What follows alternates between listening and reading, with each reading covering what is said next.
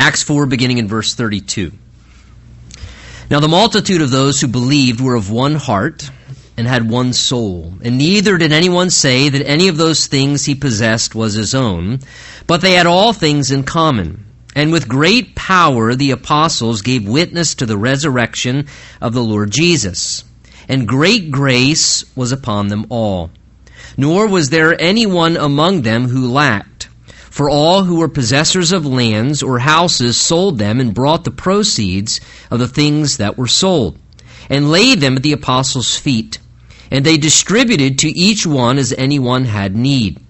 And Joseph, who was also named Barnabas by the apostles, which is translated Son of Encouragement, a Levite of the country of Cyprus, having land, sold it, and brought the money and laid it at the apostles' feet.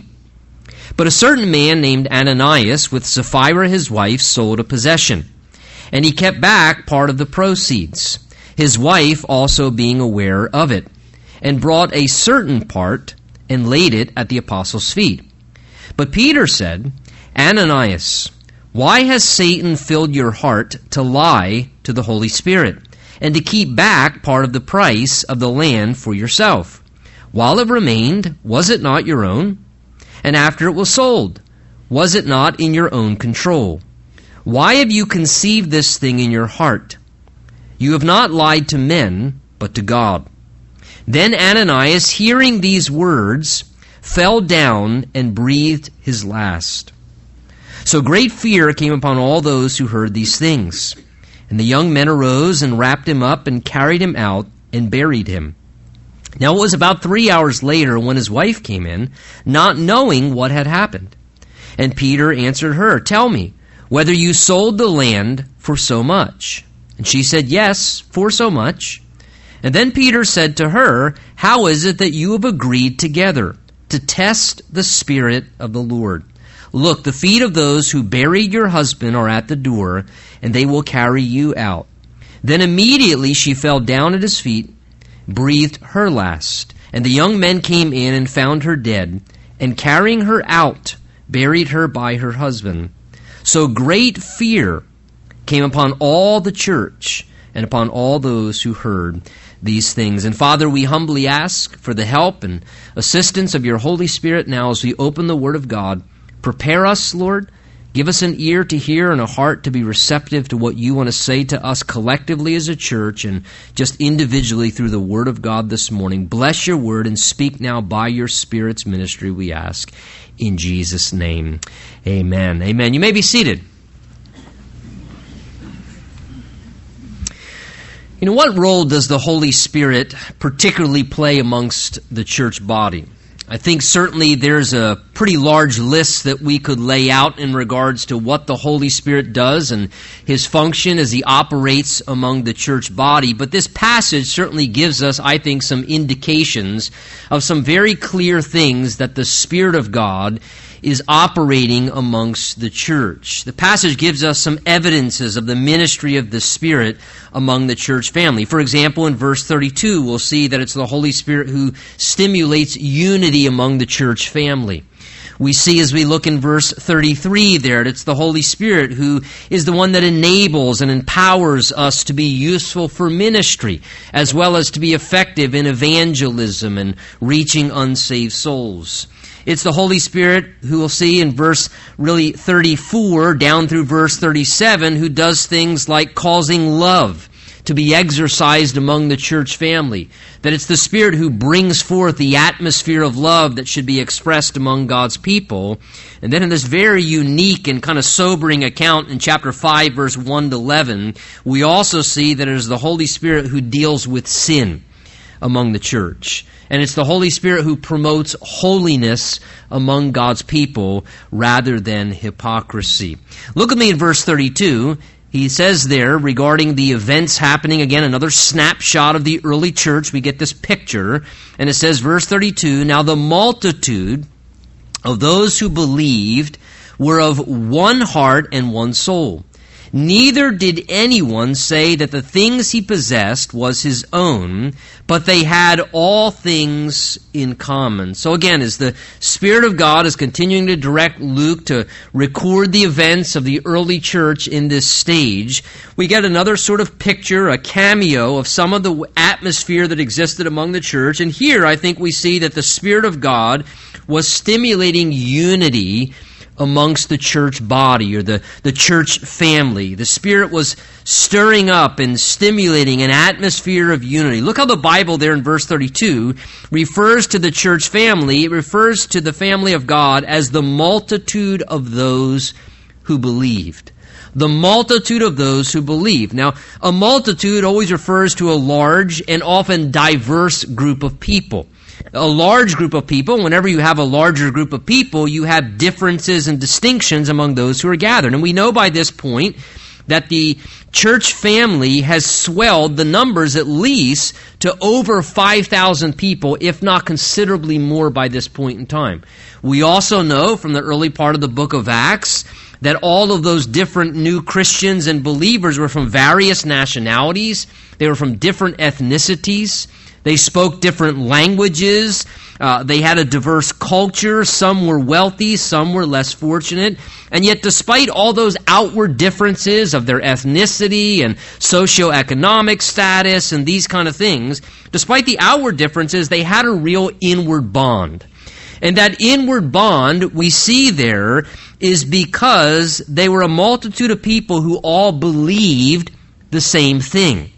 That is, they had a common faith in what was true about the Lord Jesus. For example, Acts chapter 4, back in verse 12, they all believed that salvation could not be found in any other, and that there was no other name under heaven among men by which we must be saved. They all believed that same thing. They all believed the same thing about who Jesus was generally and who Jesus was to them personally. That was the common thread inwardly about all of their lives. It was a unifying factor. They all saw themselves as sinful people, and they all saw Jesus as the solution to their problem of sin. They all recognized, hey, one thing is true about all of us, whether we're of this ethnicity or that ethnicity, or this nationality or that nationality, whether we're rich, whether we're poor, whether we're successful, or whether we're kind of just unknown and insignificant in society, the one thing that's true about all of us, we're all sinful. We all fail.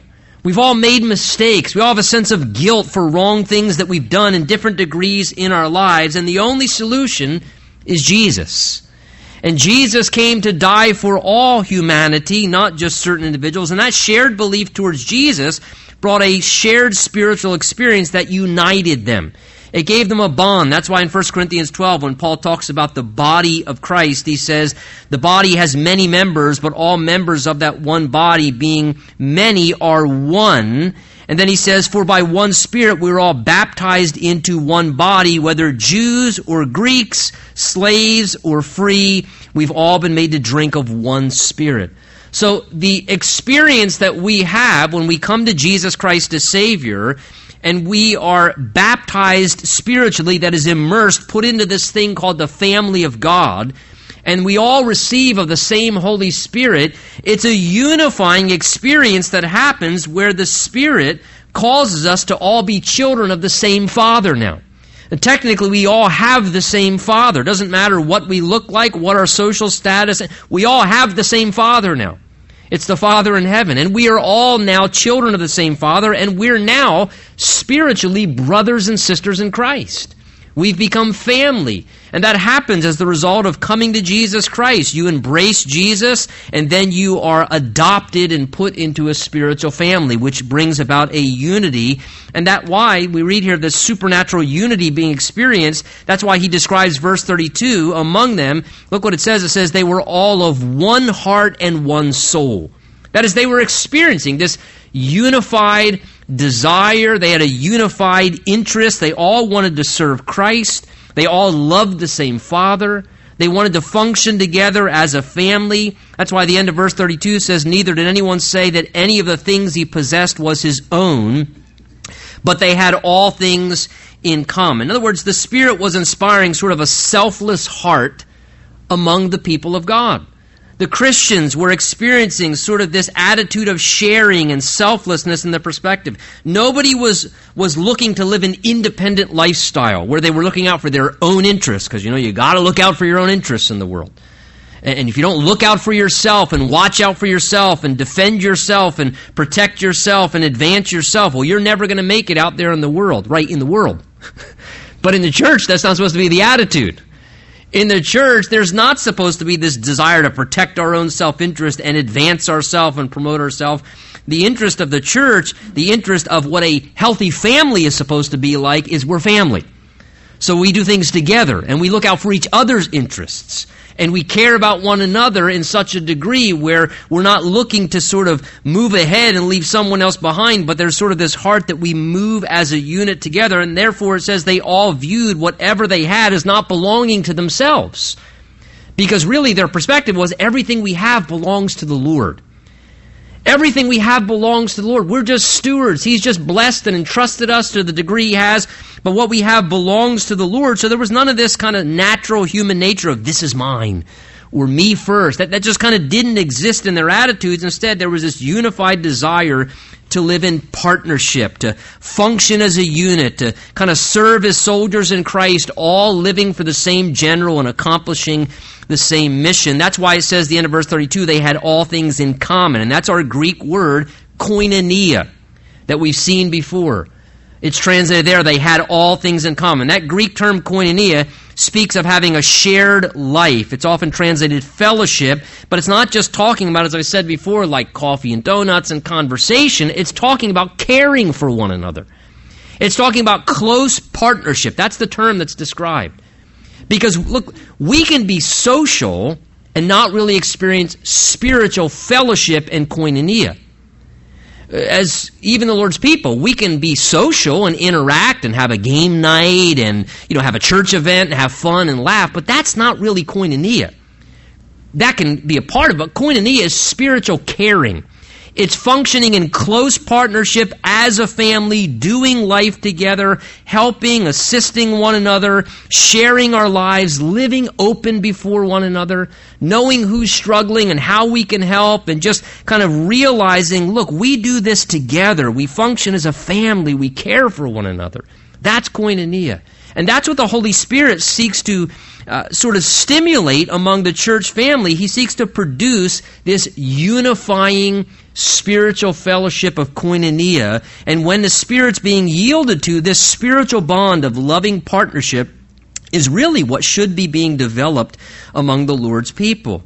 Look what he says in verse 33. He also says, and with great power the apostles gave witness to the resurrection of the Lord Jesus, and great grace was upon them all. So here's another ministry of the Spirit. Secondly, we see, and that's this, the Spirit was enabling servants of Christ to both do ministry as well as to do what we might call evangelism, that is, sharing the gospel of Jesus with the unsaved world. Notice the language there the Bible gives to us. The Spirit says great power and great grace. I love those terms. Great power and great grace was upon them for their testimony of Jesus. We can see the leadership. It says the apostles were experiencing great power as they gave witness to the resurrection of the Lord Jesus. That is, as the leaders of the church were proclaiming the gospel and preaching and teaching about Jesus, there was a dynamic from the Spirit of God that was upon their life, whereby they weren't doing it in a way that was becoming ineffective. It was very effective. There was great power upon their presentation of who Jesus was and telling people about what it meant to live for the Lord. Notice as well, they were testifying not just that Jesus died on the cross for our sins, that is true, but it says there was great power when they spoke about the reality of the power of Jesus' resurrection, that Jesus was alive, that He was Lord, that He wanted a personal involvement in people's lives and to work in their life with the power of His resurrection. But notice the ministry wasn't limited to just the leaders. It was something everyone in the church was participating in. Because it says there in the end of verse 33, that great grace was upon them all. And there the word grace just speaks of divine favor. It speaks of a charisma, a supernatural enablement from the Lord, that there was a charismatic dynamic from the Holy Spirit. Great grace was upon everyone, upon all believers who were serving the Lord and being useful in different capacities, whether it was caring for one another or doing the different function of the Lord's work in ministry. There was just a favor and a blessing. And you know what? The same thing is needed from the Holy Spirit for the church today. We need the Holy Spirit to be working freely, unhindered, that He's not being quenched or resisted or grieved, so that there can be great power among the Lord's church. So there can be great grace upon each one of the Lord's people, so that each one of us can be equipped for works of ministry and then be effective in the different ways that God wants to use you and use me and use each one of us, whether it's serving together as a unit, as a church family in all the moving parts of a local church, or whether it's being influential in our jobs and neighborhoods and outreaches, that great grace would be upon us to be effective for the Lord. Notice, thirdly, we see here another ministry of the Holy Spirit. We see at the end of chapter 4, verse 34, down through verse 37. And that's this: the Holy Spirit's ministry we see in the last part of chapter 4 is that He was causing love, real love, God's love, this unconditional divine love among the family of God. And notice it's not just being spoken of, it's being practically manifested. See what it says, verse 34 and 35? Nor was there anyone among the church who lacked, for all who were possessors of lands. You can say, the air went off. God, I know some of you are thinking, whew. Others of you are bummed. Some of you are thrilled. That's part of being a family, isn't it? I guess I can see the looks on your face. Some were like, thank you, Jesus. You heard my prayers. Others are already praying for it to turn back on. That's part of being a family. Back to the text. So there was none who lacked, verse 34, for all who were possessors of lands or of houses sold them, brought the proceeds and the things that were sold, and laid them at the apostles' feet, and they were distributed to each one as anyone had need. So notice, here you see love in action. The Spirit of God is directing a desire in the hearts of the believers to mutually care for one another, and it's being motivated by love. It says here in the description, no one enjoyed great excess and fared well materially, while other people were really just struggling to get by and lacking and not even having sufficient to be able to sort of function in everyday survival. The reason? Because people out of love wanted to help one another. They wanted to care for each other. And remember, this was a time period, this is why the dynamic's happening, whereas we saw in the early part of the book of Acts, multitudes of people got saved very quickly when the Holy Spirit fell at Pentecost. So you have this vast influx of all these new Christians who are there visiting from all different lands in Jerusalem. They all get saved. They're excited about Jesus. There's this spiritual buzz of this new family of God. And rather than return home, many, many people were choosing to stay in Jerusalem because they just wanted to be with their new spiritual family. They wanted to be together with their brothers and sisters. Of course, however, that caused a major financial and housing crisis, because now thousands of extra people are around, and how do we take care of all these people, and where's the housing, and they need jobs. So this dynamic involves where there's sort of this struggle a little bit. So those with excess wealth and prosperity did not see their excess wealth or prosperity as something for personal indulgence. They didn't look and say, hey, we have a house here in Jerusalem, and then we got a few vacation houses over there in Samaria, and they didn't have, their perspective was, look, it's not for us to, maybe God gave us excess so that we can be facilitators of help. Maybe God's really blessed us because there are people that maybe are struggling, and rather than enjoying extra, maybe we should perhaps deny ourselves and use it to channel to help other people. And so this is kind of what's happening here. It says those who had lands and excess, really materially, houses and lands, they were selling and then taking the proceeds and bringing that as a donation, the proceeds, laying it at the feet of the leadership, the apostles, and then the leadership and apostles, those were then wisely distributing where they knew that there were needs to help people in a way that Jesus was glorified and love was exercised. Now pay attention here. Nothing here is being legislated or required. Don't misread the text or listen to people who try and distort what the Bible is teaching here. Nothing's being legislated or required. This is not a program that was instituted by the apostles that must be submitted to. This is not a description in the Bible of communism or socialism. Communism or socialism says what is yours is mine. I don't care if you worked for it and I didn't. What's yours? It's mine. And I'm entitled to it and you need to give it to me. That's socialism or communism. This is communism that's directed by the Spirit of God bringing love in the hearts of people who are saying, what is mine is yours. There's a big difference there. There's a big difference between saying, what is yours, it's mine too. Rather than saying, no, what is mine is yours. Because out of love, I want to help you.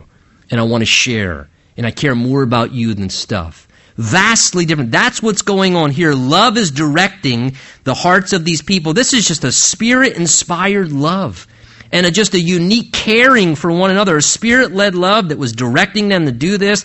And this practice, keep in mind, it didn't last forever. In fact, by the time you get to chapter 6, it was causing problems in the church. And it seems they then kind of said, this isn't working. So this wasn't even something that carried on long term. But how wonderful to see the love of God just manifested there. It's just a great picture of God's love. People actually doing these practical things to care for one another. But again, what does the Bible tell us? Galatians, the fruit of the Spirit is love.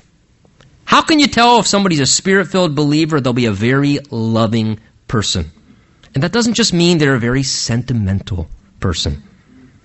Because last I checked, Jesus is not known for his love by being sentimental, but being sacrificial and servant-hearted, and that he would die to himself to enrich and bless and benefit the lives of others instead of himself.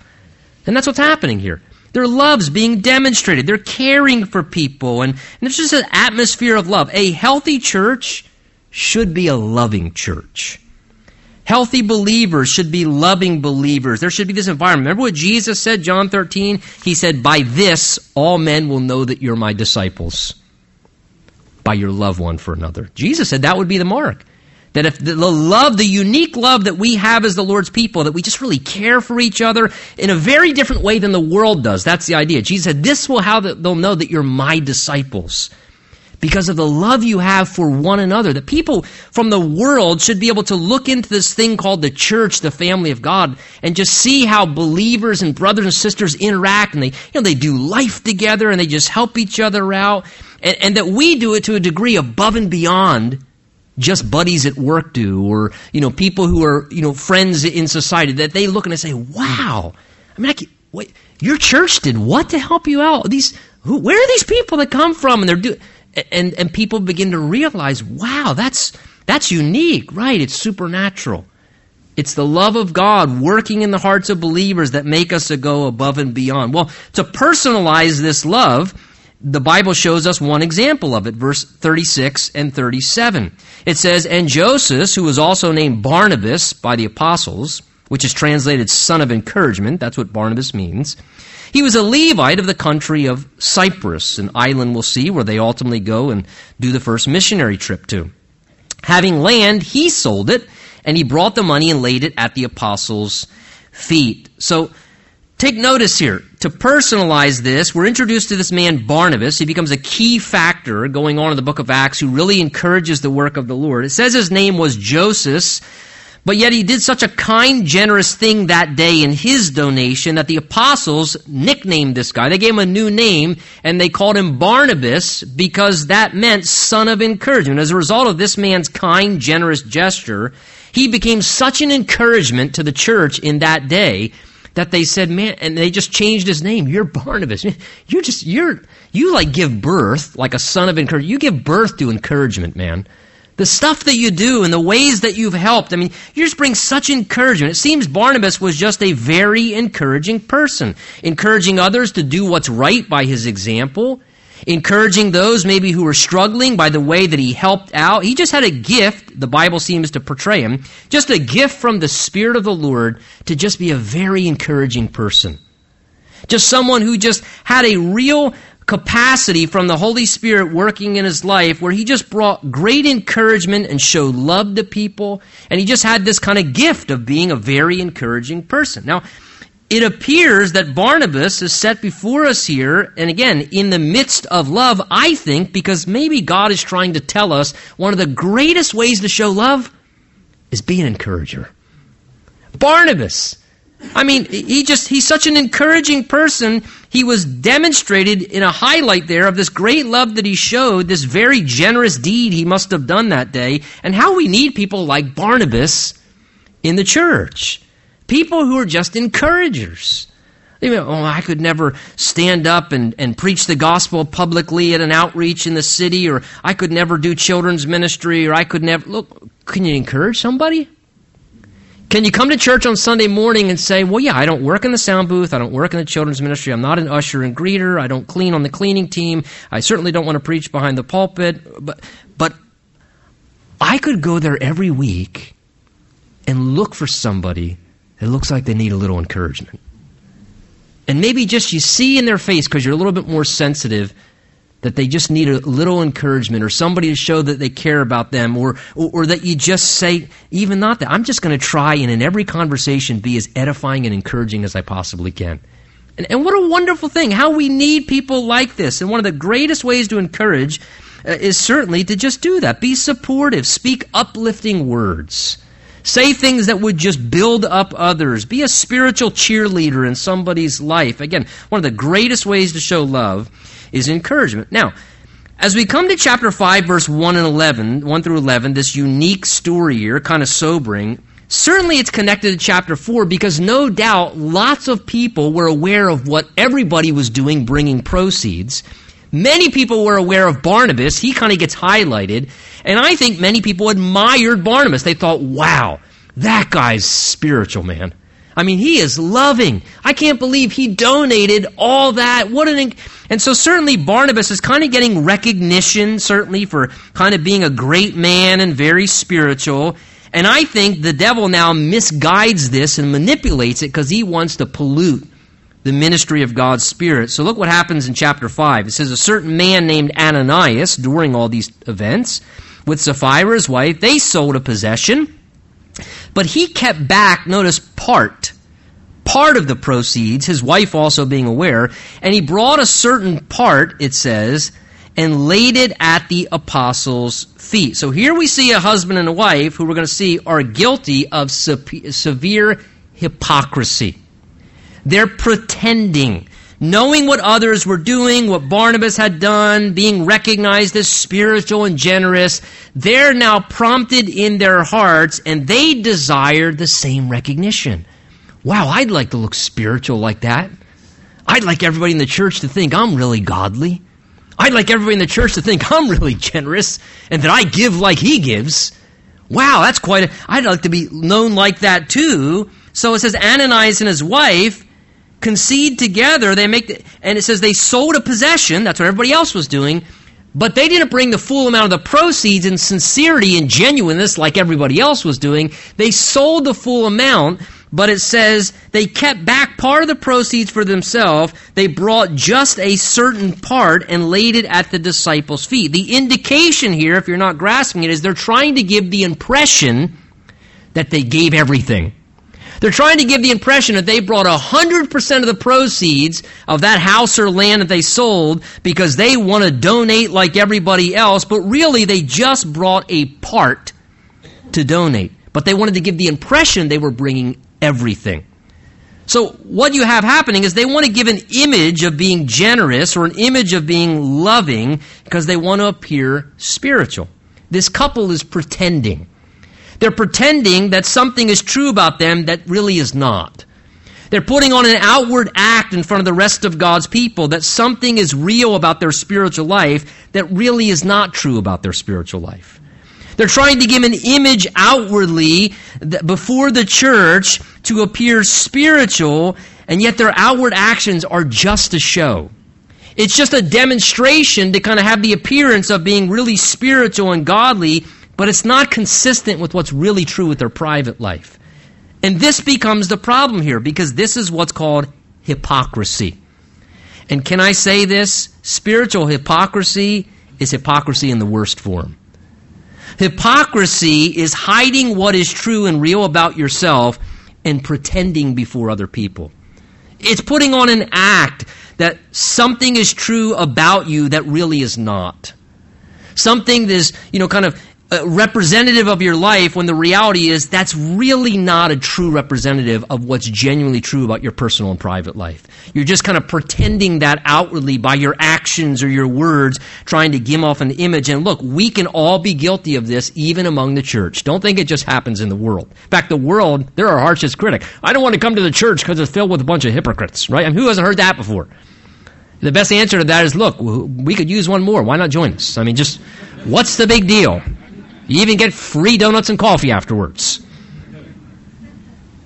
But we can be guilty in the church, right? We want to just appear a little more spiritually mature, or like we're walking faithfully with Jesus, or that we're this, godly family that has it all together. So we act and behave and talk and do certain things sometimes, and we're pretending. And we're consciously pretending because we want to give an image, whether we're embarrassed or insecure to be real, or we just, in pride, we like being seen as more spiritual or more godly in a certain way. Look, hypocrisy is greatly offensive to God. Jesus strongly opposed and denounced hypocrisy. Matthew 23, Jesus said, "Woe to you, scribes and Pharisees, hypocrites! For you're like whitewashed tombs, which indeed appear beautiful outwardly, but inside are full of dead men's bones and uncleanness. Even so, you also outwardly appear righteous to men, but inside you are full of hypocrisy and lawlessness." Look, hypocrisy is a very destructive thing to our spiritual lives. And it's a very detrimental thing when it's introduced among the church family. Hypocrisy is a very cancerous, destructive thing. So here we're going to see the Holy Spirit deal with sin. Here's another ministry of the Holy Spirit in the church. He deals with sin and he promotes holiness. Again, what's the title? He's called the Holy Spirit. You ever take note of that? The Holy Spirit. He's not called the Happy Spirit. He's called the Holy Spirit. His job is to preserve holiness and promote holiness in our lives personally and among God's people. So look what happens here. He wants to establish holiness. So look what happens, verse 3 and 4. It says, Peter, when they came this day, pretending that they gave everything, Peter said, "Ananias, why has Satan filled your heart to lie to the Holy Spirit and to keep back part of the price of the land for yourself? While it remained, was it not your own? And after it was sold," he says, "was it not in your own control? You could have done whatever you wanted with it.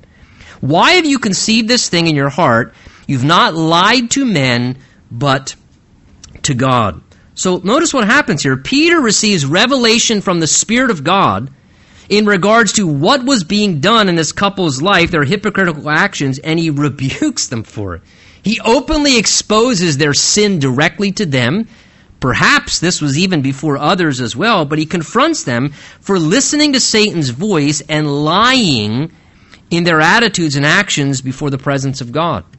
Now, question has to come on. First of all, how did Peter know what they did and that they were lying and pretending to everyone? I mean, in the early church, did the church leaders have investigators that would do surveillance on questionable members of the church? And then bring back, hey, that couple looks a little shady. Could you maybe just hang out, maybe follow them to work, bring me back? How does Peter know this? There's no way that he could be aware of this any other way other than that by the Spirit of God revealing it to him. This is what we see in the Bible as referred to 1 Corinthians 12 as one of the gifts of the Spirit, what is called the word of knowledge. Whereby a God who knows all things, right? You can't hide anything from God. God knows everything about everyone and has knowledge of all things. And so that God of all knowledge, seeing and being aware of everything, can by his Spirit impart knowledge into the minds of one of his servants and reveal something to them that otherwise they could not know in any other way unless it was divinely revealed to them by an all-knowing God. This is what the word of knowledge is. It is one of the gifts of the Spirit, whereby the Holy Spirit gives such insight and knowledge that could not be otherwise known unless God revealed it supernaturally. 1 Corinthians 12 talks about it and says that the gifts and manifestations of the Spirit are for the profit of all. Now, this was an important operation of this gift because what was happening was very unhealthy and unprofitable for the church here. This was hypocrisy being introduced into the church. This was pretending and faking spiritually. Hypocrisy encourages fake spirituality, and it's like a cancer to God's family. It's a very unhealthy thing. So God saw what they were doing and how it was deceptive and hypocritical, and He didn't want their hypocrisy to pollute and defile the church. So therefore, He reveals this to Peter. He confronts this sin. That's why Peter says, verse 3, Ananias, why has Satan filled your heart to lie to the Holy Spirit? Take notice. Satan is the one who inspires hypocrisy. Satan is the one who encourages people to pretend, to be deceptive spiritually, to put on an outward act. Satan inspires that. That's where the influence of that comes from. If you're being directed, tempted, inspired to pretend about your spiritual life, that's Satan tempting you to do that. That's Satan who is misdirecting you to put on a show, to play some game, to put on an act outwardly, to tempt and grieve and quench and resist the Spirit of truth, who would encourage us to walk in light and to be real and to walk in truth. And Satan is always the one who entices those kind of things to pretend like we see going on here. And please notice in the text, the issue is not. It is not about the fact that they didn't give enough money.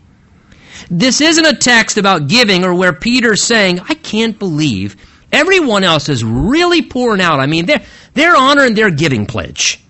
I mean, everybody else, they're at least selling one or two pieces of property. You can't, I mean, come on. Don't you see what we're trying to raise? It has nothing to do with giving.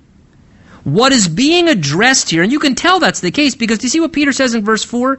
He says, while it remained, was it not your own? In other words, Peter's saying there, the property to start with, it was yours. No, nobody's legislating this. Nobody's forcing anybody here to have to give up their money or give their lands. People are doing this willingly. And Peter's trying to say here, there's nobody forcing you to make a donation. In fact, he even goes so far in verse 4 to say, even after you sold it, was it not in your own control? So Peter says, even after you sold it, the money was still yours to decide to do whatever you wanted with. Even after you sold it. He's saying nobody was demanding that you give the full amount. Peter's trying to say you could have come to the church that day, having sold your property and said, you know what? We would like to donate this portion of the proceeds of our land to help out anybody who can help out. And Peter's trying to say that would have been fine. That would have been great. That God would have blessed and honored that. And He would have been more than happy that you were willing to give 20% of your land or 50% of the proceeds. Nobody was forcing you, Peter said. The problem is you came trying to pretend like you were giving it all. You came trying to put on an act like you were giving everything because you saw others doing that and you didn't want to be seen as less spiritual, so you pretended and you were hypocritical. And that grievous sin of hypocrisy is what was greatly dishonoring to God, because spiritual hypocrisy is destructive. So God here makes a very strong example of what He thinks about hypocrisy. He makes a very strong statement to confront this sin wrongly. He says, you've not lied to men, but to God. In other words, he's trying to say there, you're not just lying to us, Peter says. You're trying to lie right in the face of God. You're trying to pull the wool over God's eyes somehow. So look what happens, verse 5. Ananias, hearing these things, fell down and breathed his last. God gave him something, a cardiac episode. He literally dies on the spot. It says, so great fear came upon all those who heard these things, and the young men arose, wrapped him up, carried him out, and buried him. So directly after this happens, talk about wow.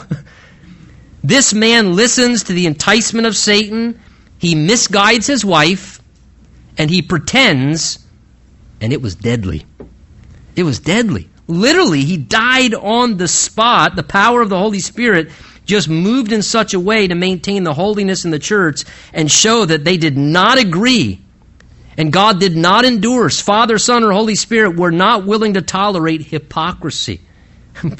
Aren't you glad that God's not acting in the same way every time in church gatherings like on that day? I mean, literally. Here, God just strongly makes just a very unique example in this situation.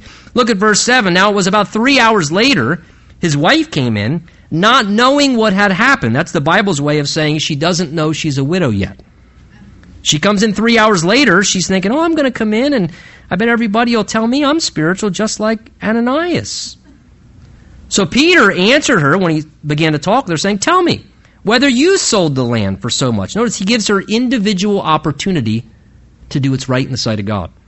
Her husband did wrong. Her husband led the way. She was aware of it. But notice the Holy Spirit gives her a chance to do what's right in God's sight, even though her husband was leading her in the wrong direction. He says, tell me, how much did you sell the land for? She says, yes, for so much. And Peter said, how is it that you've agreed to test the Spirit of the Lord? Look, the feet of those who buried your husband are at the door, and they will carry you out. And immediately she fell down in the same way, died at his feet, and was carried out and buried just like her husband. So when Peter asks her that question, what that is the Holy Spirit giving this woman an opportunity to confess and repent. When he said, tell me, how much did you sell the land for? That was the Spirit of God opening an opportunity, listen, for her to do what is right before God. The question was asked as a way for God to lovingly trigger in her life, do you want to do what's right in the sight of God? Or you want to keep playing a game just like your husband is? So the Holy Spirit asked this question to give her a chance to confess and repent. And look, sometimes the Holy Spirit very graciously, mercifully prompts us and he goads us. And he gives us that little window of opportunity. You going to do what's right spiritually? Or are you going to keep playing a game? You going to address this and deal with it? Or are you going to keep faking the funk? What are you going to do? You want to play games or you want to get real with God? And when that window opens up, listen, we would be very wise to respond to the conviction of the Lord and say, Lord, you busted me. Thank you for busting me. Lord, I admit, I'm not. And he says, why have you tested the Spirit of the Lord? He says to her, you've tested the Spirit of the Lord. What he's saying is, you're testing God's patience here. What they were doing, it was like daring the Lord to act. Why are you testing the Spirit of the Lord? Well, why would you do such a thing? I hate to use the illustration, but it's kind of like, going up to the Lord and kind of poking him in his forehead and saying, what are you going to do? What are you going to do? I've been doing this in my private life for months, for weeks, for years. I'm getting away with playing the game. What are you going to do? You haven't done nothing yet? I still go to church every week, sing the songs, I read the Bible. What are you going to do? What are you going to do? I don't think it's a real good idea to not only ask God, what are you going to do, but I certainly would never poke God in the forehead. But that's what they're doing. They're testing the Spirit of the Lord. They're testing God's power, testing God's authority. That is never a healthy thing to do. And she now falls down dead in the same way. And verse 11 says, great fear came upon all the church and all those who heard those things. Can I say that is probably the Bible's best understatement anywhere? I imagine great fear came upon everybody in the church that day. Because that day, everybody realized the holiness and power of God as he made a strong point. And surely that act became a strong deterrent for people to sober up and to be real before God in regards to their spiritual lives and not play games as much. Look, sometimes, let's be real, honestly, sincerely, sometimes we become so familiar with the grace of Jesus Christ, and I love it and we should enjoy it, that sometimes we start to abuse the Lord's grace.